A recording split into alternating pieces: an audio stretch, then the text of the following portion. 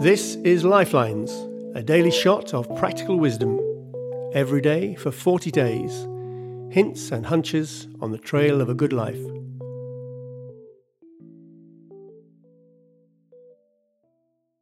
Ride your luck. You've got to be in it to win it. It could be you. The chances are you'll play it this week, or someone in your family will. 70% of British people play the lottery regularly.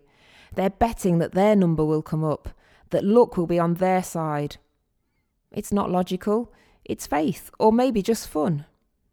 The odds of winning the jackpot are 1 in 45 million.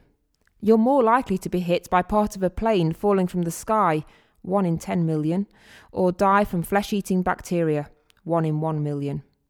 We can't prove luck exists, but we often behave as if it does. Good luck, we say, as if it will make some kind of difference.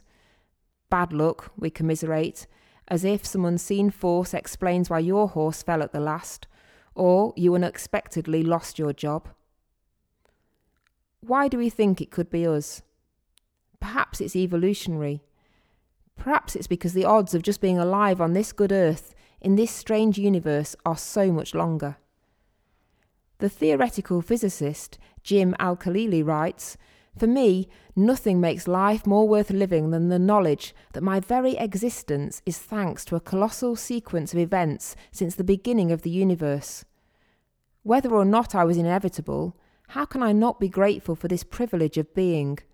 And why would I not make the most of it?" Someone with a lot of time on their hands calculated the odds of any of us being born at 1 in 10, followed by 2 3/4 million zeros. In other words, the odds of being alive are so improbable that winning the lottery looks quite plausible. Just by being here, all our numbers came up. And we're luckier still.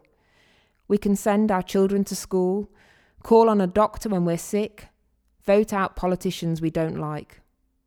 Most of this good fortune was made by people who came before us, people who got lucky with their own health or education and decided to share their winnings by working for the rights we take for granted. Religions find luck hard to explain. Faith and fate, divinity and destiny are not always good company. But whether we believe in God or don't, we lucked out just by being alive, right here, right now.